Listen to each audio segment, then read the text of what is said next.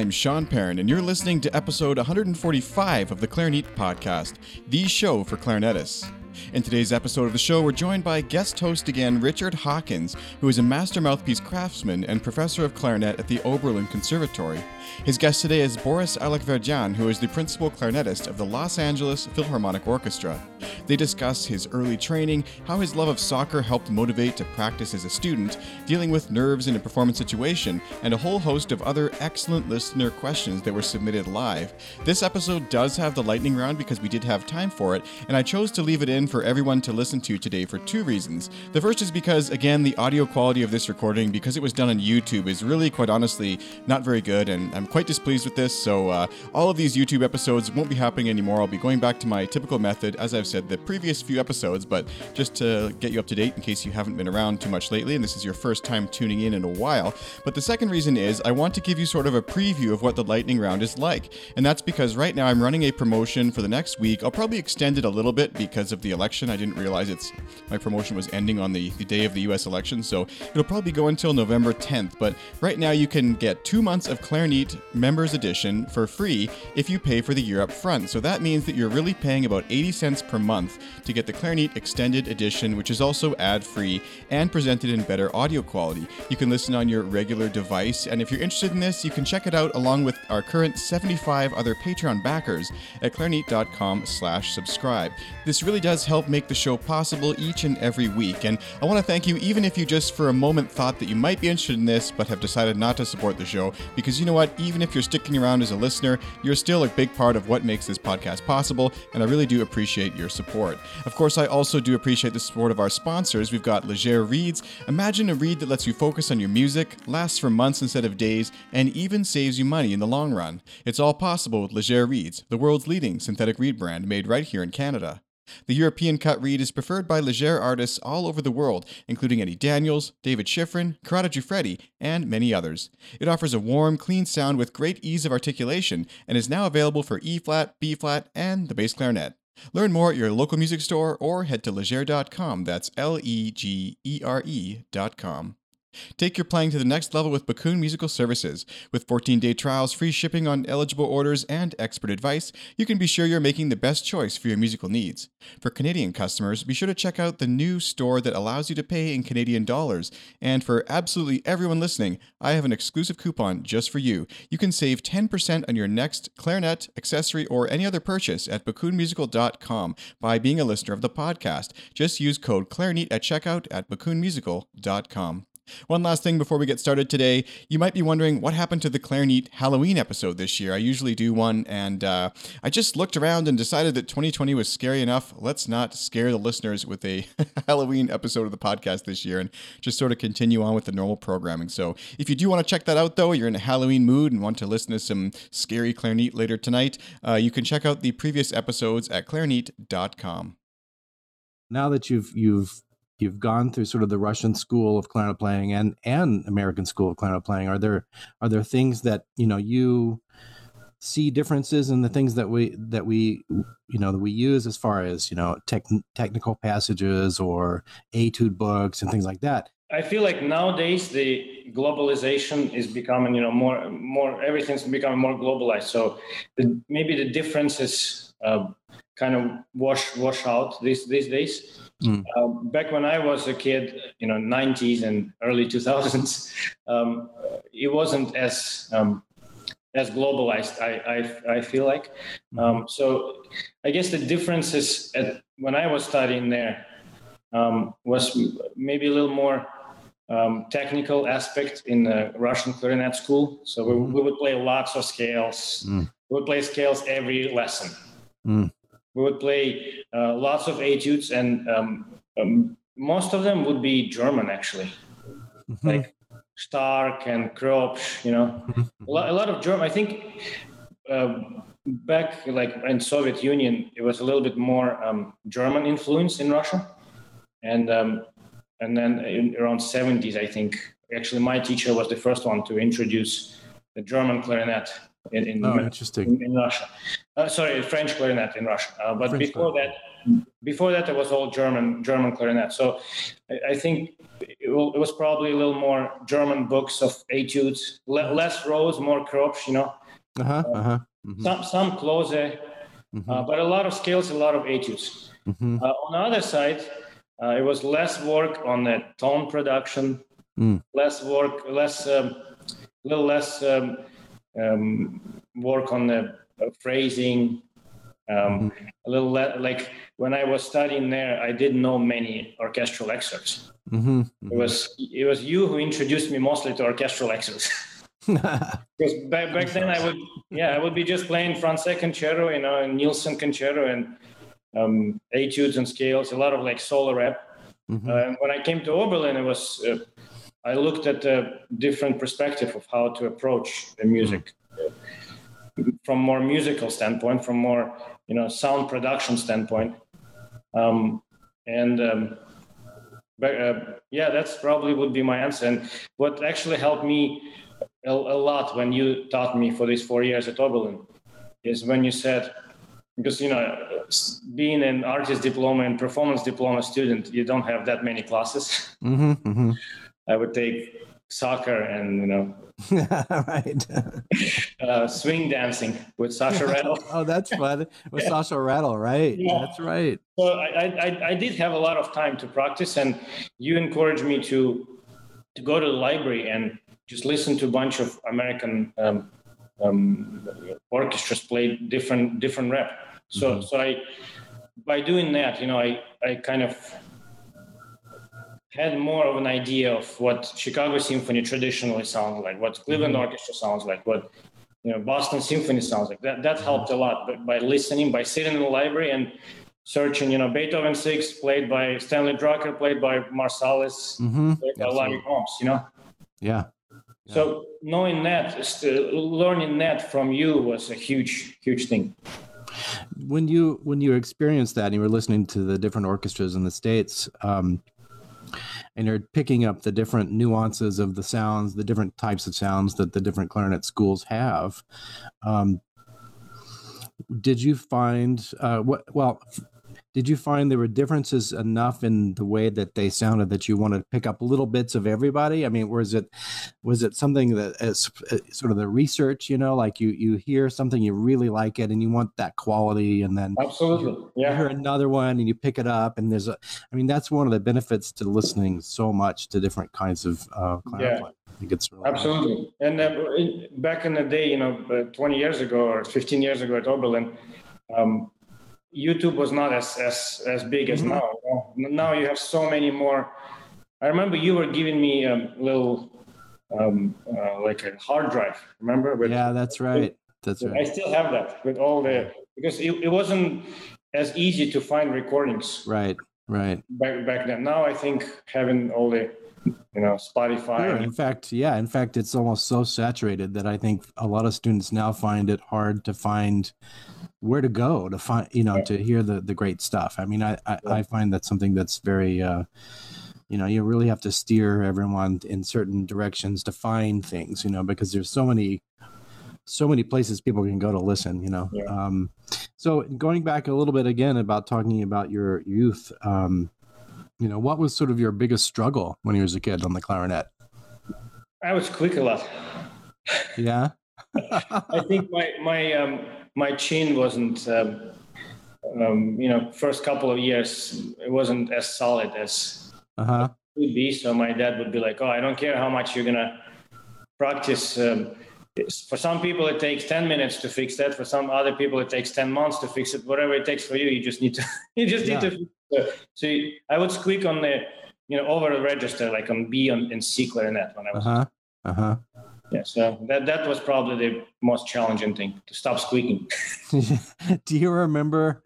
I mean, everybody does it. It's just part of the clarinet, and everyone has to understand that that's just it's one of those things. And as many hours as one can put into doing it, and all of a sudden something happens, and it could be a slip of the finger, and then all of a sudden you think it's something that you're doing physically. So yeah, it happens to everybody. So everyone just needs to get over that.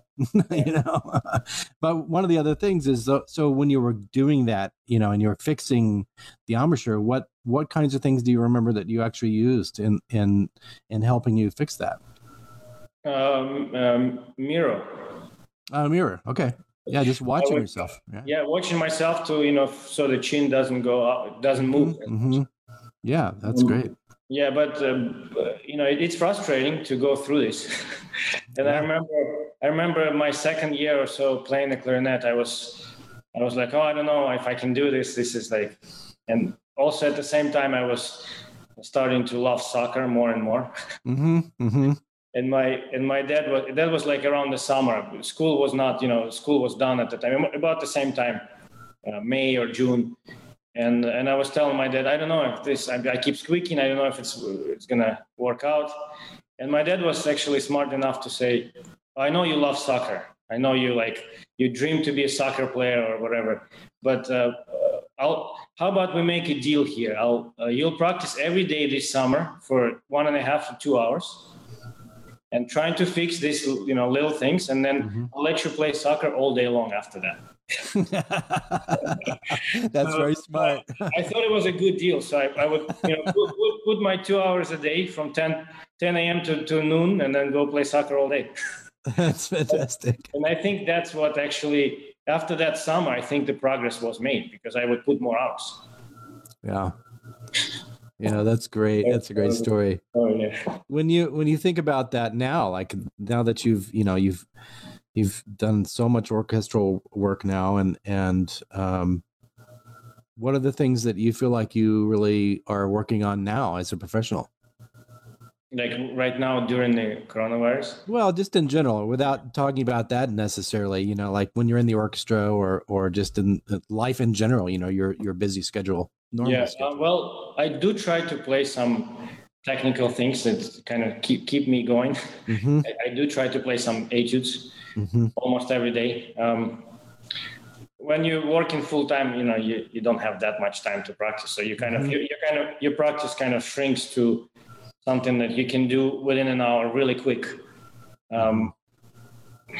Just whatever I need to work on, I work on, and. Compared to now, I have a lot of time, right? So I actually keep asking you for more music. Well, I mean, what inspires you? Like in this time, what are the things that sort of get you going every day to practice? I just have more time, so I start learning new pieces that I've never had time to learn. Yeah. So what's on your stand today? I've been looking at Traviata Fantasy. Nice, great. Carmen Fantasy by Rosenblatt, this Russian composer. I have Weber Grand Duo that I want to record at some point. I have Rose. I don't know if anybody knows, but I think you have it somewhere. Is that the Gustav Langenus Grand Duo Concertant duet for 2 clarinets? Have you ever seen that before? I've never seen it. So Gustav Langenus, of course, was one of the other sort of method books that we have that we use a lot of times. And there's several different things that, if you remember that one, that's out of the Langenus book. And Langenus, so happened his son went to Oberlin, and when Langenus came here, and George Wallen was the clarinet teacher here for a long time, and Langenus came to do a semester teaching at Oberlin, and then his son came to school here years later, and in I think it was the late 50s when Langenus passed away. He gave all of his dad's music to Oberlin, so we have these archival sort of duets, the 2 Brahms sonatas, and then the Grand Duo Concertant, all in the actual original edits. Yeah. If anybody wants them, let me know. I can get them to you, because they're not. I don't believe they're published. I'm not sure they're published anymore. But so that kind of stuff on your stand is great. It's a lot of fun actually to play that music. Now I know that when you were also a student, you really became really involved with chamber music, and you started a group here at Oberlin, and I think within a couple of years it won the Fischoff competition that year. And I guess I wanted to ask you, now that you're a professional orchestral musician, how how are you managing doing? Because I know you do a lot of chamber music. So how do you manage doing that in your life? Yeah, I personally love playing chamber music. It's probably, I hate to say it, but it's probably my favorite thing. My favorite. It's okay. That's okay. I was being at Oberlin for these 4 years. It was probably one of the best 4 years in my life. To learn from you, to learn from my colleagues, to meet as many good friends that I'm still friends with. Best friends that I have are from Oberlin. And I was lucky enough to meet my future colleagues, chamber music colleagues, that we were just friends who decided to, okay, why not play some chamber music together? So we formed a group this way, not by taking a chamber music class or anything like that. We were just really close friends and decided to play together. And that's something that those kind of relationship you treasure all life, all your life. And we started playing together. It was Farhad and Anastasia at the time, and I think it was going well. And then we decided to participate in the Fischer competition. And you and Milan Vitek and Sedmara were our coaches. Great team of coaches. And in fact, I wanted to let you know, just last night we had a sort of honors banquet, and Milan just retired. Yeah, wow. Yeah, so yeah. Congratulations. I mean, to him for it. Yeah, of course. And yeah, this was a wonderful time. We started playing together. We love doing that. We took the Greyhound bus to Indiana because back in the day we didn't have much money. Yeah, of course. Yeah. And then when we actually won the grand prize, Oberlin provided a limousine service for. So that was exciting. We still play together. Farhad is now a conductor. So we have a new violinist, Gulia. We still play together. It's not as many concerts as before, I would say, but we're still active. Have you guys done some commissions and things like that? Not yet. Not yet. Okay. Yeah. Wow. But when we played with Farhad, he composed the piece for us. So. And I still play. I try to play as much of as many chamber music pieces as possible. It's such an important part. It's an important part of our repertoire. I think it's such an amazing, absolutely heightened experience. And I'm sure that I try to do. Yeah, and I'm sure that even playing in the orchestra with that experience, it helps you, gain relationships with others in the orchestra and be able to maneuver your way into the different orchestral music. Yeah. I've asked this of a lot of our guests, but now that you're older and you're sort of more stabilized, in your professional world, are there things that you have discovered in your own playing that you didn't know that you did before, or it's something that a technique that you've discovered that maybe is different from other players and or students that you see? Anything that you've discovered? I don't know. I think I was lucky to have pretty good technique from I was able to learn how to double tongue and circular breathe at the early age. So it's a little easier to do it when you're young, I think, than when you're in your 30s, So I guess I was lucky to be able to do those little tricks. Yeah, that's okay. That's good. As older I get, I feel like some fingers are getting a little slower. It happens. Like my third finger in the left hand is getting a little bit slower. So I kind of try to find the etude book to make sure that finger is active, That's great. Yeah. It's important that we do that. Otherwise, you can take a few days off, which I think can be good. Like sometimes it can be healthy to get away from the instrument. And then when you come back, it can feel sort of refreshed but you have to get right in there and start digging into those kinds of that work. Otherwise you'll start to feel things that are uneven and things like that. When you, I know you're probably doing a lot of recording with LA, and I've always seen you with pretty solid, nerves. Like I never thought that you had nerves like others do. Do you feel them at all? I'm nervous. Okay, so let's talk about that. Like, how do you deal with that? I like everybody else, I get nervous. Depends on also what you play, what pieces, what environment. I get nervous, but somehow I'm able to tell myself to kind of calm down and do what I can do. Do what I'm able to do, and it's kind of a mental preparation right before you go on stage, I guess. Yeah, so like a routine. Do you have a routine that you have before you go on stage? Not really a routine. I just play, like right before going on stage, I play something really slowly. I don't really have a routine. For me, it's sometimes when I get really nervous, it's my air is a little different. So the number one thing that I tell myself to remember is to audition or performance to really use your stomach muscles and a little kind of control air, because I think if I control the air right, the embouchure and fingers are gonna do what they need to do. Yeah. So number one thing for me would be to like concentrate on, and to make myself less nervous would be, if I control the air, the rest will follow, kind of.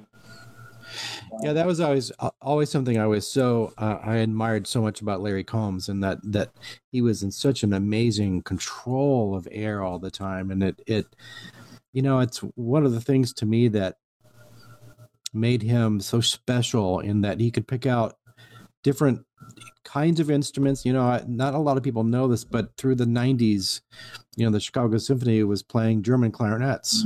And on the same concert as French clarinets, so they would have German repertoire, they'd play German clarinets, and on French repertoire, they'd switch back. And that was something for him that was always so easy. Like he could just pick up any instrument. It could be German clarinet, French clarinet, or early clarinet, and be able to immediately start playing the instrument so well. But I attribute a lot of that for him was because he had such incredible control of his air. So I think that's a great topic to talk about, just because it's an important thing. It helps with nerves, it helps with fingers, and all that stuff. Yeah, because the first thing when we get nervous is we start biting, we start like playing, fingers are playing faster than they should be, so the air is kind of like an engine of everything, and then everything kind of falls into the right direction.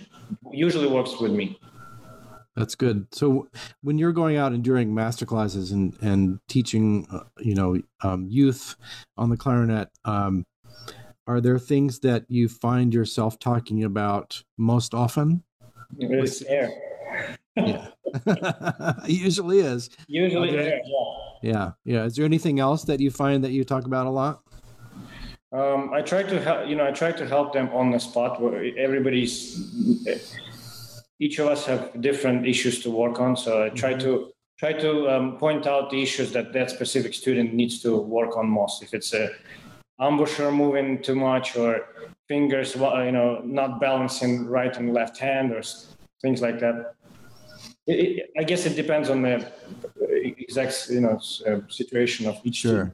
But air, I would say the most.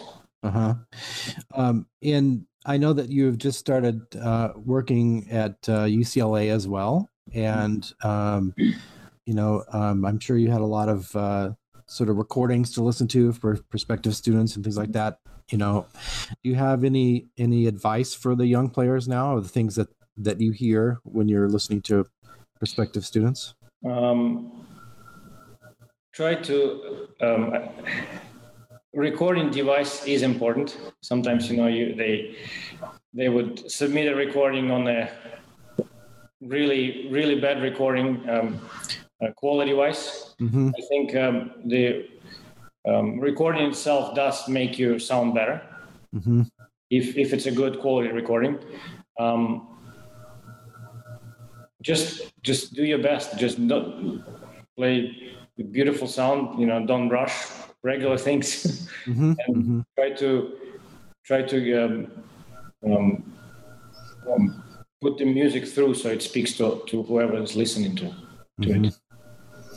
Do you find, when you're hearing young players, do you find yourself listening to yourself at the same time? Meaning how was I when I was 17? Yes, always. It's interesting, right? I mean, that's always something that I think we all do that. And I think, it's not a comparison game necessarily. It's just that you're trying to find where the bar is, and you're trying to see where everyone fits into certain levels and things like that, experience levels, basically. Yeah. That's really interesting. I find myself doing that too. And especially with some of the young players now that are just fantastic players out there. I mean, it's really incredible to see the differences of the youngest players on the clarinet now, as opposed to even 20 years ago. It's very, very interesting. And I think a lot of it actually is just, the social aspect of it, in that a lot of people are looking at different recordings and finding things they really get inspired about through YouTube and various other means. It's really exciting. I guess one more thing, I was still thinking of previous question. Yeah, that's okay. Record yourself as much as you can, and try to fix the things that in the original recording wasn't quite right. So I would record myself if I prepare for a big audition or solo competition. I would record quite a bit and then listen to it from a perspective of you're the judge. You're not listening to your own playing, but you're actually judging that person. Yeah, I mean, we are definitely our best critics, right? I mean, I think listening to ourselves all the time is really, really important. So in your experiences, working with so many different people across the world now, chamber music and orchestrally and solo works, you've done quite a few concertos all over the place, different conductors, different players. Are there moments of advice that you have heard from other people that you remember as being really important things that, that you think about all the time? Be yourself. Don't try to copy anybody.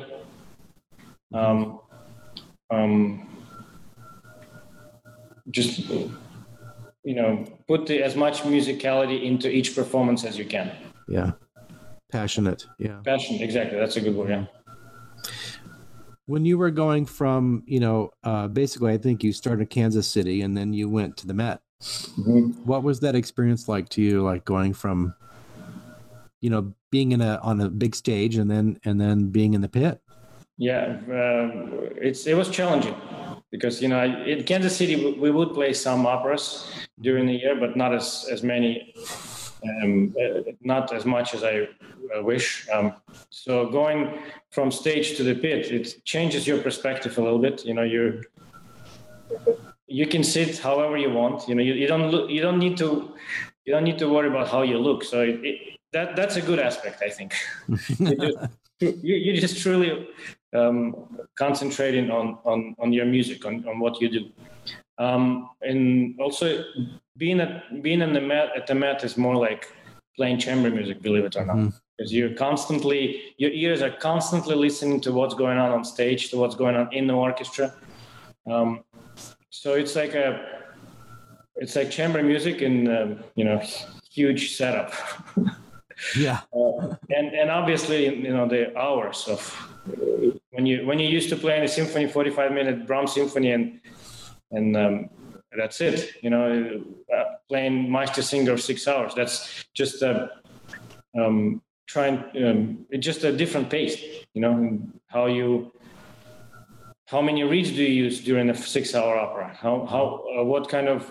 It's like a more organized process going through it, and it just you get used to it. But at the beginning, it was a little challenging, and learning all the rep was, I would listen to a lot of stuff on YouTube, on Spotify, on Matt's opera website, Yeah. To get the tradition, to get the how they do it, how each other opera orchestra does it. So just knowing the operas, half of them I didn't even know, Yeah.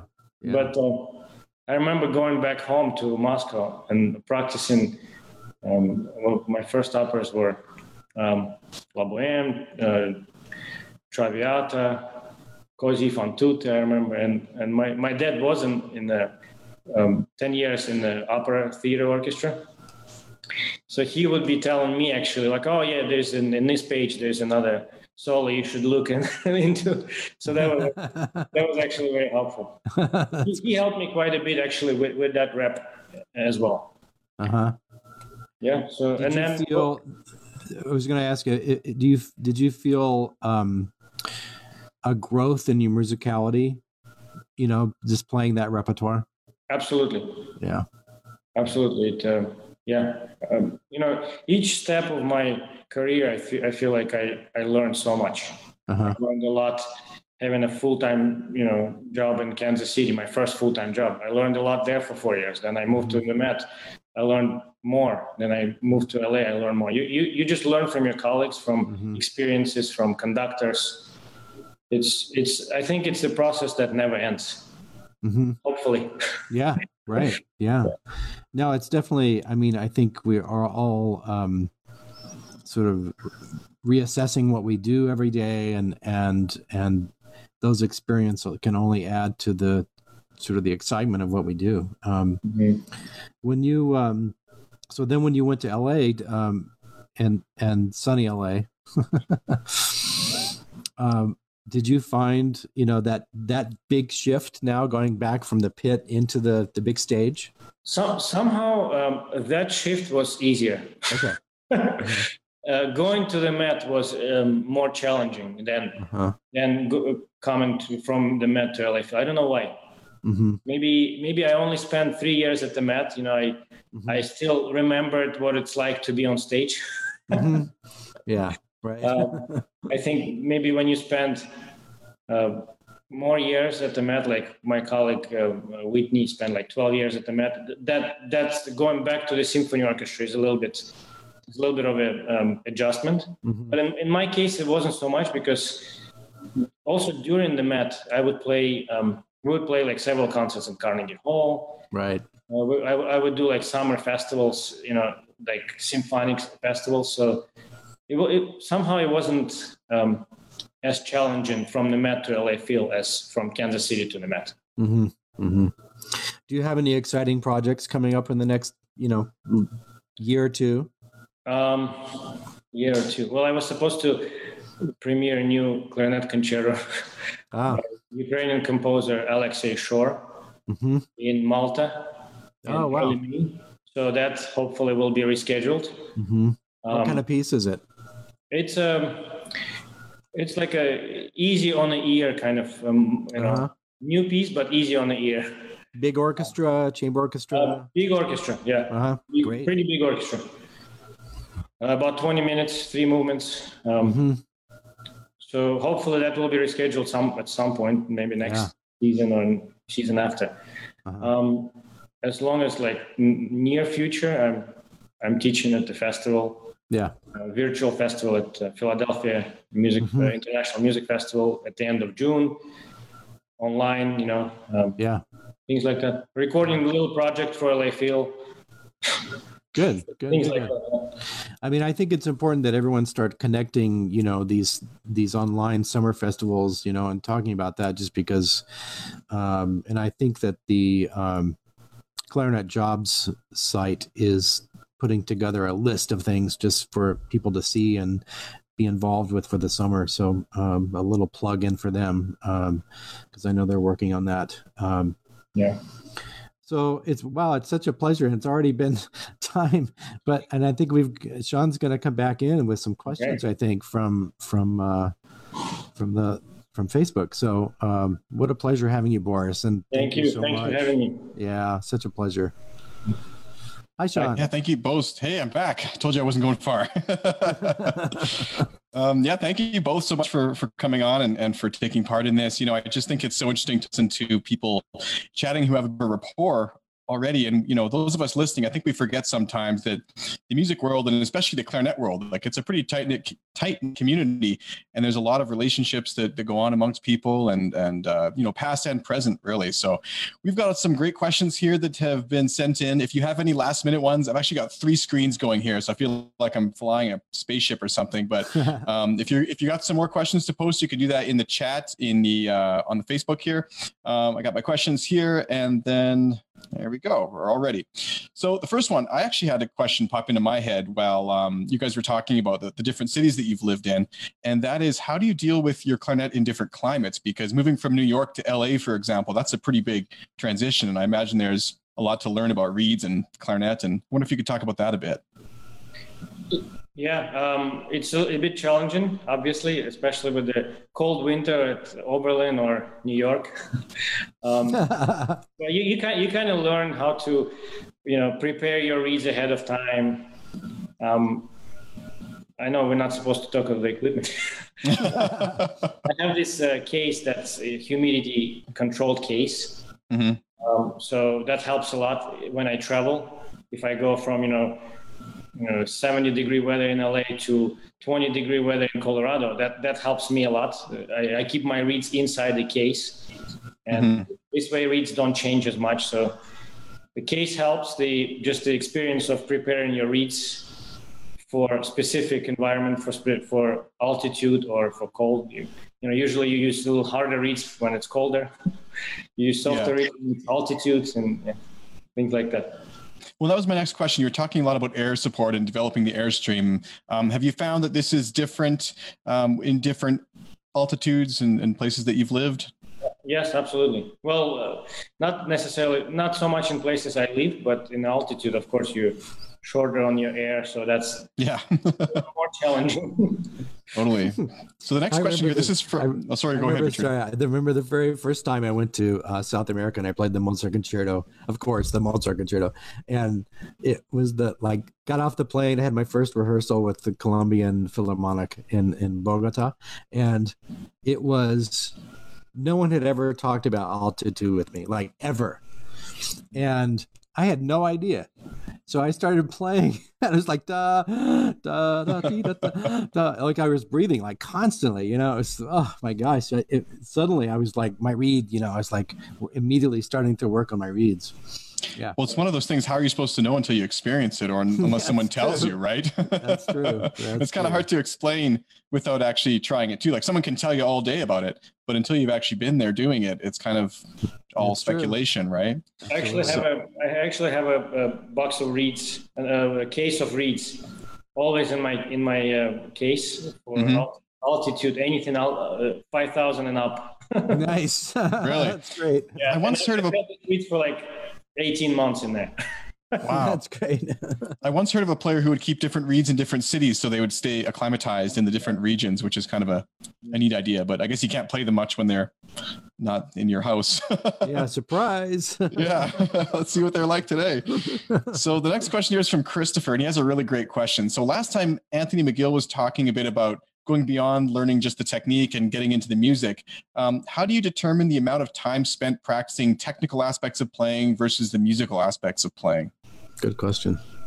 That's a difficult question. It is. Yeah. I'd say probably about half. Mm-hmm. For me, do you feel like they're kind of one and the same though? Maybe that's why it's a difficult question. It's hard to. Yes, some pieces would automatically have them both, so you don't need to specifically work on technical and then musical. So you kind of work on it together. So it's kind of like a balanced concept, I guess. Love it. So this next question is from Joel, not related to the clarinet, so we'll see what comes out. I'm interested. What other subjects did you study at Oberlin, and what interests outside of clarinet do you have? Except soccer and swing dance. Besides soccer, yeah. Well, I was fortunate, to do a lot of chamber music and orchestra and wind ensemble, contemporary music ensemble, I think it was called, with Team Weiss. I've been playing a lot at Oberlin. and I was it helped a lot.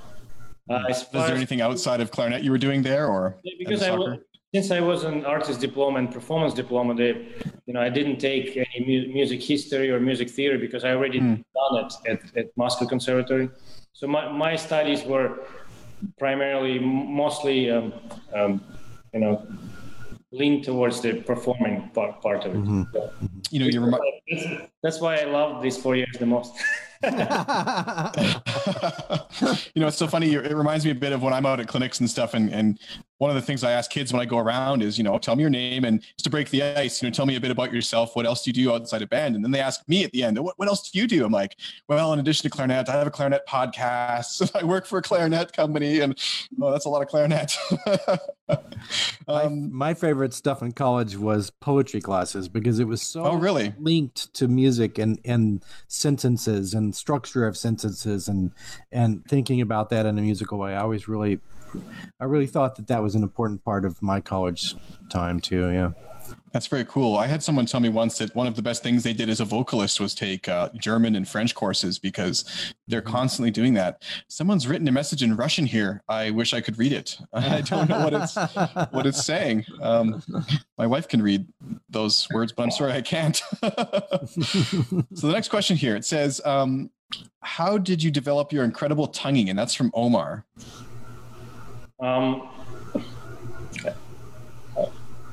I don't know. Practice. Double tonguing, I would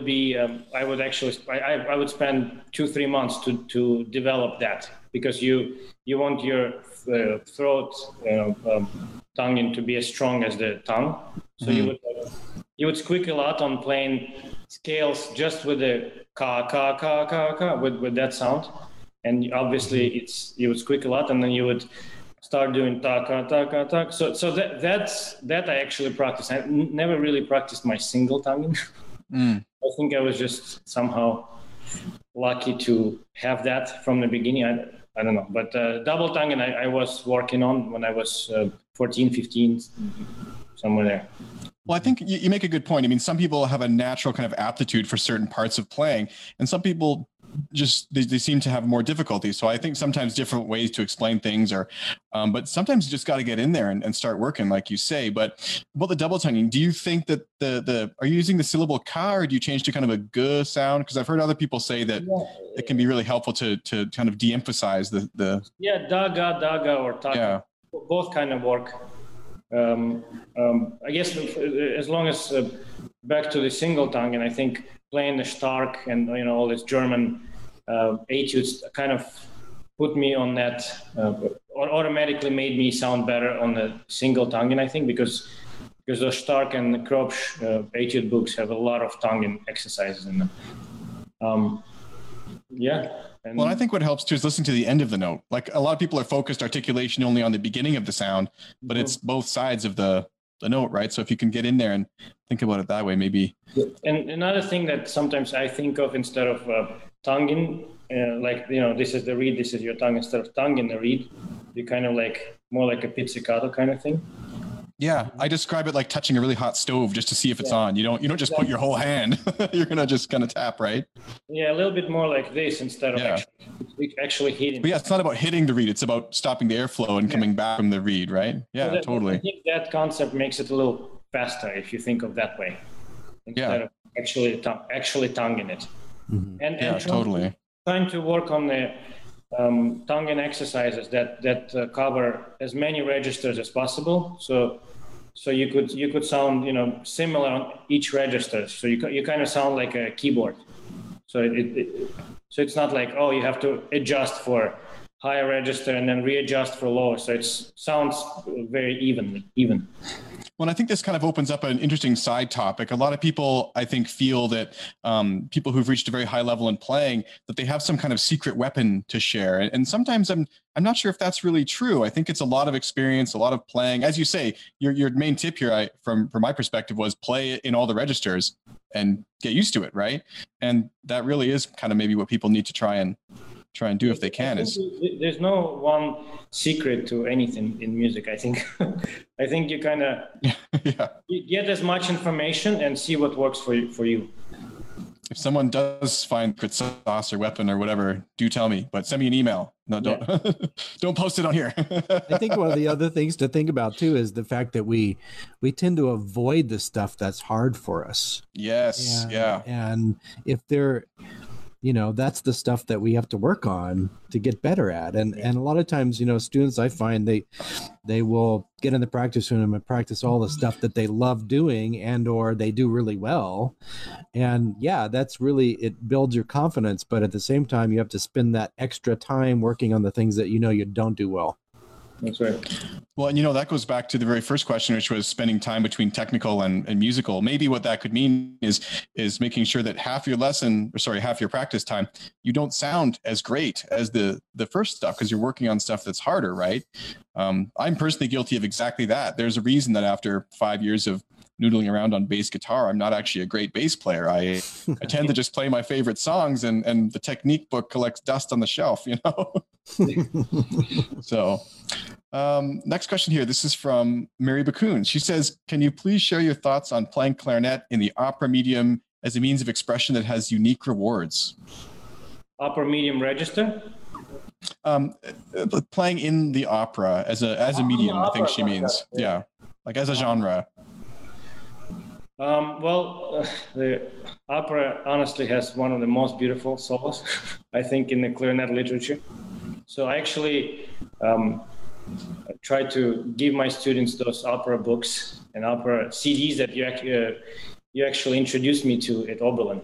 I still have that CD, and I send it to my students to learn that, because not a lot of us still, we graduate from college, we don't know the opera excerpts. Mm-hmm. And to me, it's one of the most, most wonderful solos ever written. It's more intimate. Mm-hmm. Playing in the opera is more intimate to me. It's more like a chamber music kind of feel versus playing a Brahms symphony. Mm-hmm.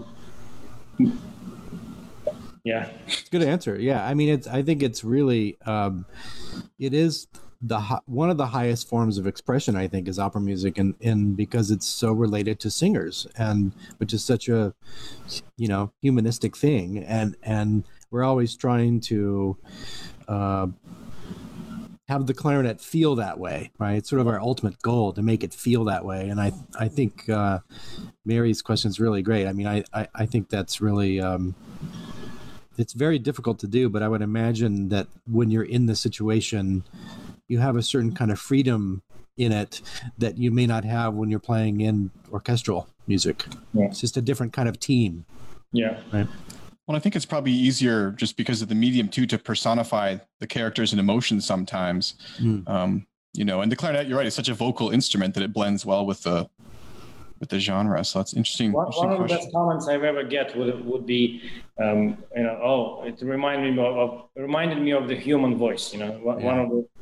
Yes. We try to imitate that. In some languages, I'm not sure about Russian. Maybe you can let me know. But in some languages, the word for singing and playing is actually the same word. Is that the same in Russian, or because I'm in Romanian, I'm pretty sure that it is. Yeah. We have both words. Yeah, both words. Excellent. So this is an interesting question here. I'm not exactly sure what they mean, but I'll ask it anyways. Jasmine says, any suggestions for progressive repertoire lists? Like, I guess she's looking to work from easier things up to harder things, if I interpret that right. As far as the pieces go, I always, if I have somebody, in high school or younger than that, I would always put them on like Rabot or Messager or Concertino before I move into Weber Concerto or Spohr Concerto, So it's smaller pieces like I love French pieces. Mm-hmm. Yeah. French pieces that are written for the Paris Conservatory competition. Mm-hmm. Any of those work great. Like Rabot or Messager, great pieces for like high school level. Okay. And then I would move. I love those homages by Bela Kovac, things like that. And then you move to harder things like Spohr concertos, like pieces like Debussy or Vidor and stuff like that. Yeah, I was going to say Premier Rhapsody, I think, is one of the archetypal examples of that one. That one's tough, though. Yeah. Also another one. there's another question here, and I'm actually sure if this is relevant, so you can let me know. But this is from Roy. He says, Boris, do you have anything to say about double lip embouchure and what resources you'd recommend? So do you use double lip in your day-to-day playing? I don't. But okay. I sometimes I just try reads on it just to see what. It's a good tool to try and to make sure you're not biting too much.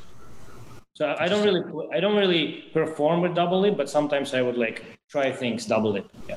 Practicing tool or something like that. Okay. Yeah. So these last couple things here, Richard, you've done this before on the Clarinet podcast here. So these are just going to be for Boris, if that's okay. It's called the lightning round, and they're all just quick questions to be answered in just a couple of sentences. So we'll rocket through those, and then we are at the end of this conversation. So before we do that, I want to thank both of you again for coming on, and thanks to all who tuned in, all who asked questions. We have had a lot of people coming in and out of this conversation, and we're currently still at around, I think, 60 or 80 people. So that is excellent. So thanks for sticking around for the entire chat here. Lots of great things we learned today, I think. So this is the lightning round. So Boris, what piece of music, album, or performance changed your life most profoundly? Oberlin Clarinet Concerto. Nice. If you could play any other instrument than the clarinet, which would it be and why? I always liked the bassoon. The bassoon. Oh, interesting. I think that's the first time someone's answered that on here. Or cello. Something with the cello. Lower. Yeah. Bass clarinet. Yeah, that doesn't count. What is something about you or something that you like to do that I'd never think to ask or would never guess? Something interesting. I think I mentioned it, but I love playing soccer. Soccer? Not a lot of people know that. Yeah. Okay. What is one strategy you use in your day-to-day life to achieve success, like a routine or a habit or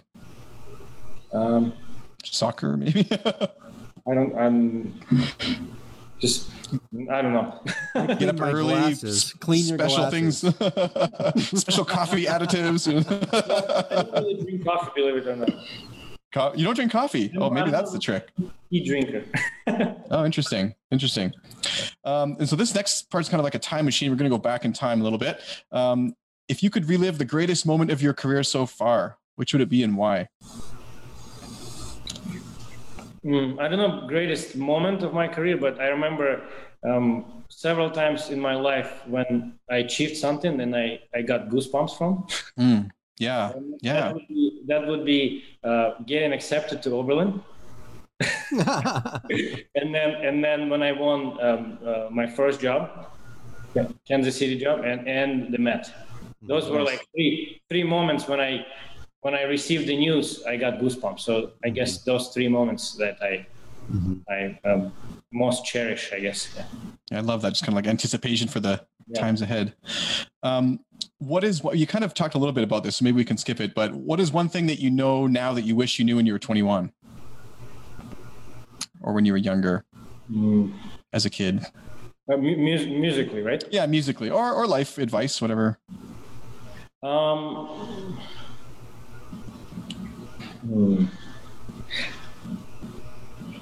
That's a hard one. He's not old enough to answer that question yet. I guess try to be as nice, as friendly as to other people, to be as collegiate and as collegial as nice to other people. Sometimes when you're young, you think you allow yourself to be a little more expulsive. Is that a good word? Yeah, totally. So just being smart, being trying to be nice to everybody. Love that. And you mentioned some times with your father telling you could play soccer all afternoon if you practice and stuff, but what was your very first musical memory? Do you recall? My dad playing, actually, my dad practicing at home all the opera exits. Very nice. All the Traviatas and then the Toscas. And the last question is, if you could go back in time and meet any musician, who would it be? Bernstein. Oh, nice. Great. Well, thank you both for coming on. I can't believe it, but somehow we've managed to end right on the nose at 2:00 here Pacific. So that is prodigious act in itself that we were able to do that. But thank you so much for taking the time to talk with me. For those listening, if you missed the beginning or the middle, you can check this out in a couple days. It will be airing on the Clarinet YouTube page. So you can check that out at youtube.com/Clarinet. And again, thank you both for taking the time. Any last words before we go? Thanks for having me. Thanks to everybody. Thank you very much. Have a great day and stay safe out there.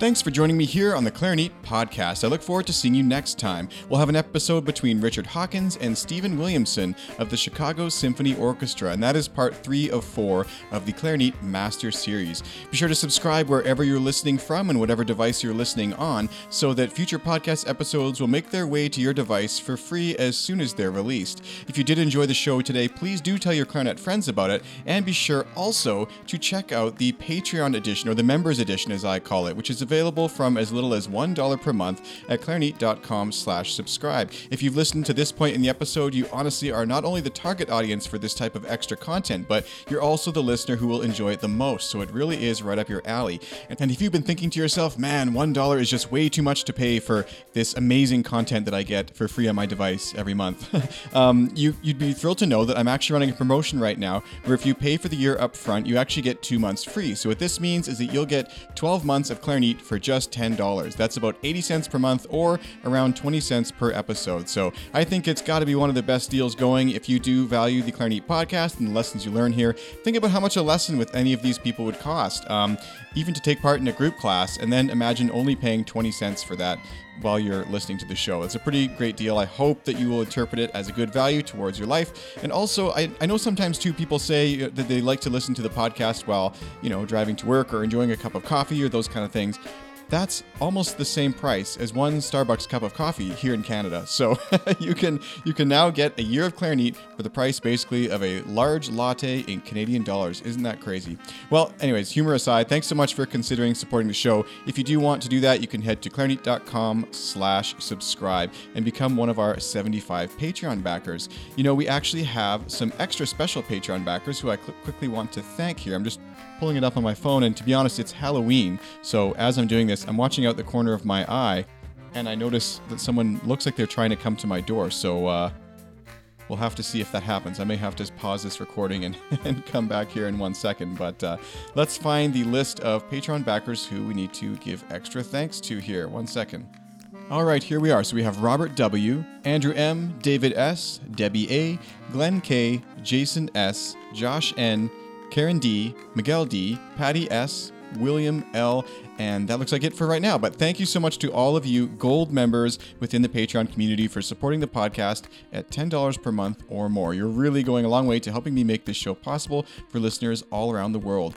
Of course, thank you also to our sponsors, Bakun Musical Services. You can get 10% off your next clarinet or accessory purchase at bakunmusical.com. This is a great savings even if you're just considering buying a barrel or a mouthpiece. We've had many people take advantage of this coupon code, and even just this week, there was someone who actually purchased a new custom clarinet. Now, as you can imagine, when a clarinet costs, around $9,500, this is a really great savings. So it's a great perk to have as a listener of the podcast. And I really do hope that if you're considering a new Bakun product, you use the code Clarinet when you're shopping at bakunmusical.com. Also, thank you to Leger Reeds. I'm always talking about the consistency of their reeds and how I really do enjoy that. As you may know, I've been trying to practice every day here in a hashtag I started called Clarinet127.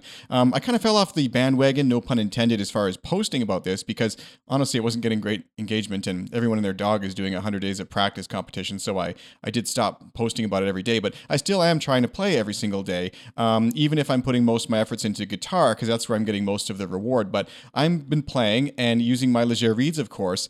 And what's really interesting is we've had crazy weather here. There was a blizzard last week for about 4 days, and then it went away, and now it's melting, and it's well above zero again, and it looks like what October should look like, in my mind anyway. But you know what? My Leger Reeds have been super consistent the entire time. I can pick my clarinet up and play. And as you know, one of the things about playing sometimes is that you spend more time trying to put the clarinet together and sort of feel that resistance to start playing. and it can prevent you from practicing. So I find when using Leger, I'm actually practicing more because it's just, I know it's going to work. I can even leave it assembled for a short time. Don't tell Maury or anybody else. But I can leave my clarinet assembled and, practice before lunch, swap it out, practice a little bit later, and my reed is still good the entire time. It's also great for teaching. So anyway, I also want to just remind you that they have a bass clarinet version of the European cut reed available now. And this is a new reed. You can check it out at your local music store or at leger.com. That's LEGERE.com. I'm your host, Sean Perrin, signing off from Calgary, Alberta, Canada, and I look forward to seeing you next time on the Clarinet Podcast, the show for clarinetists. Happy Halloween and stay safe out there.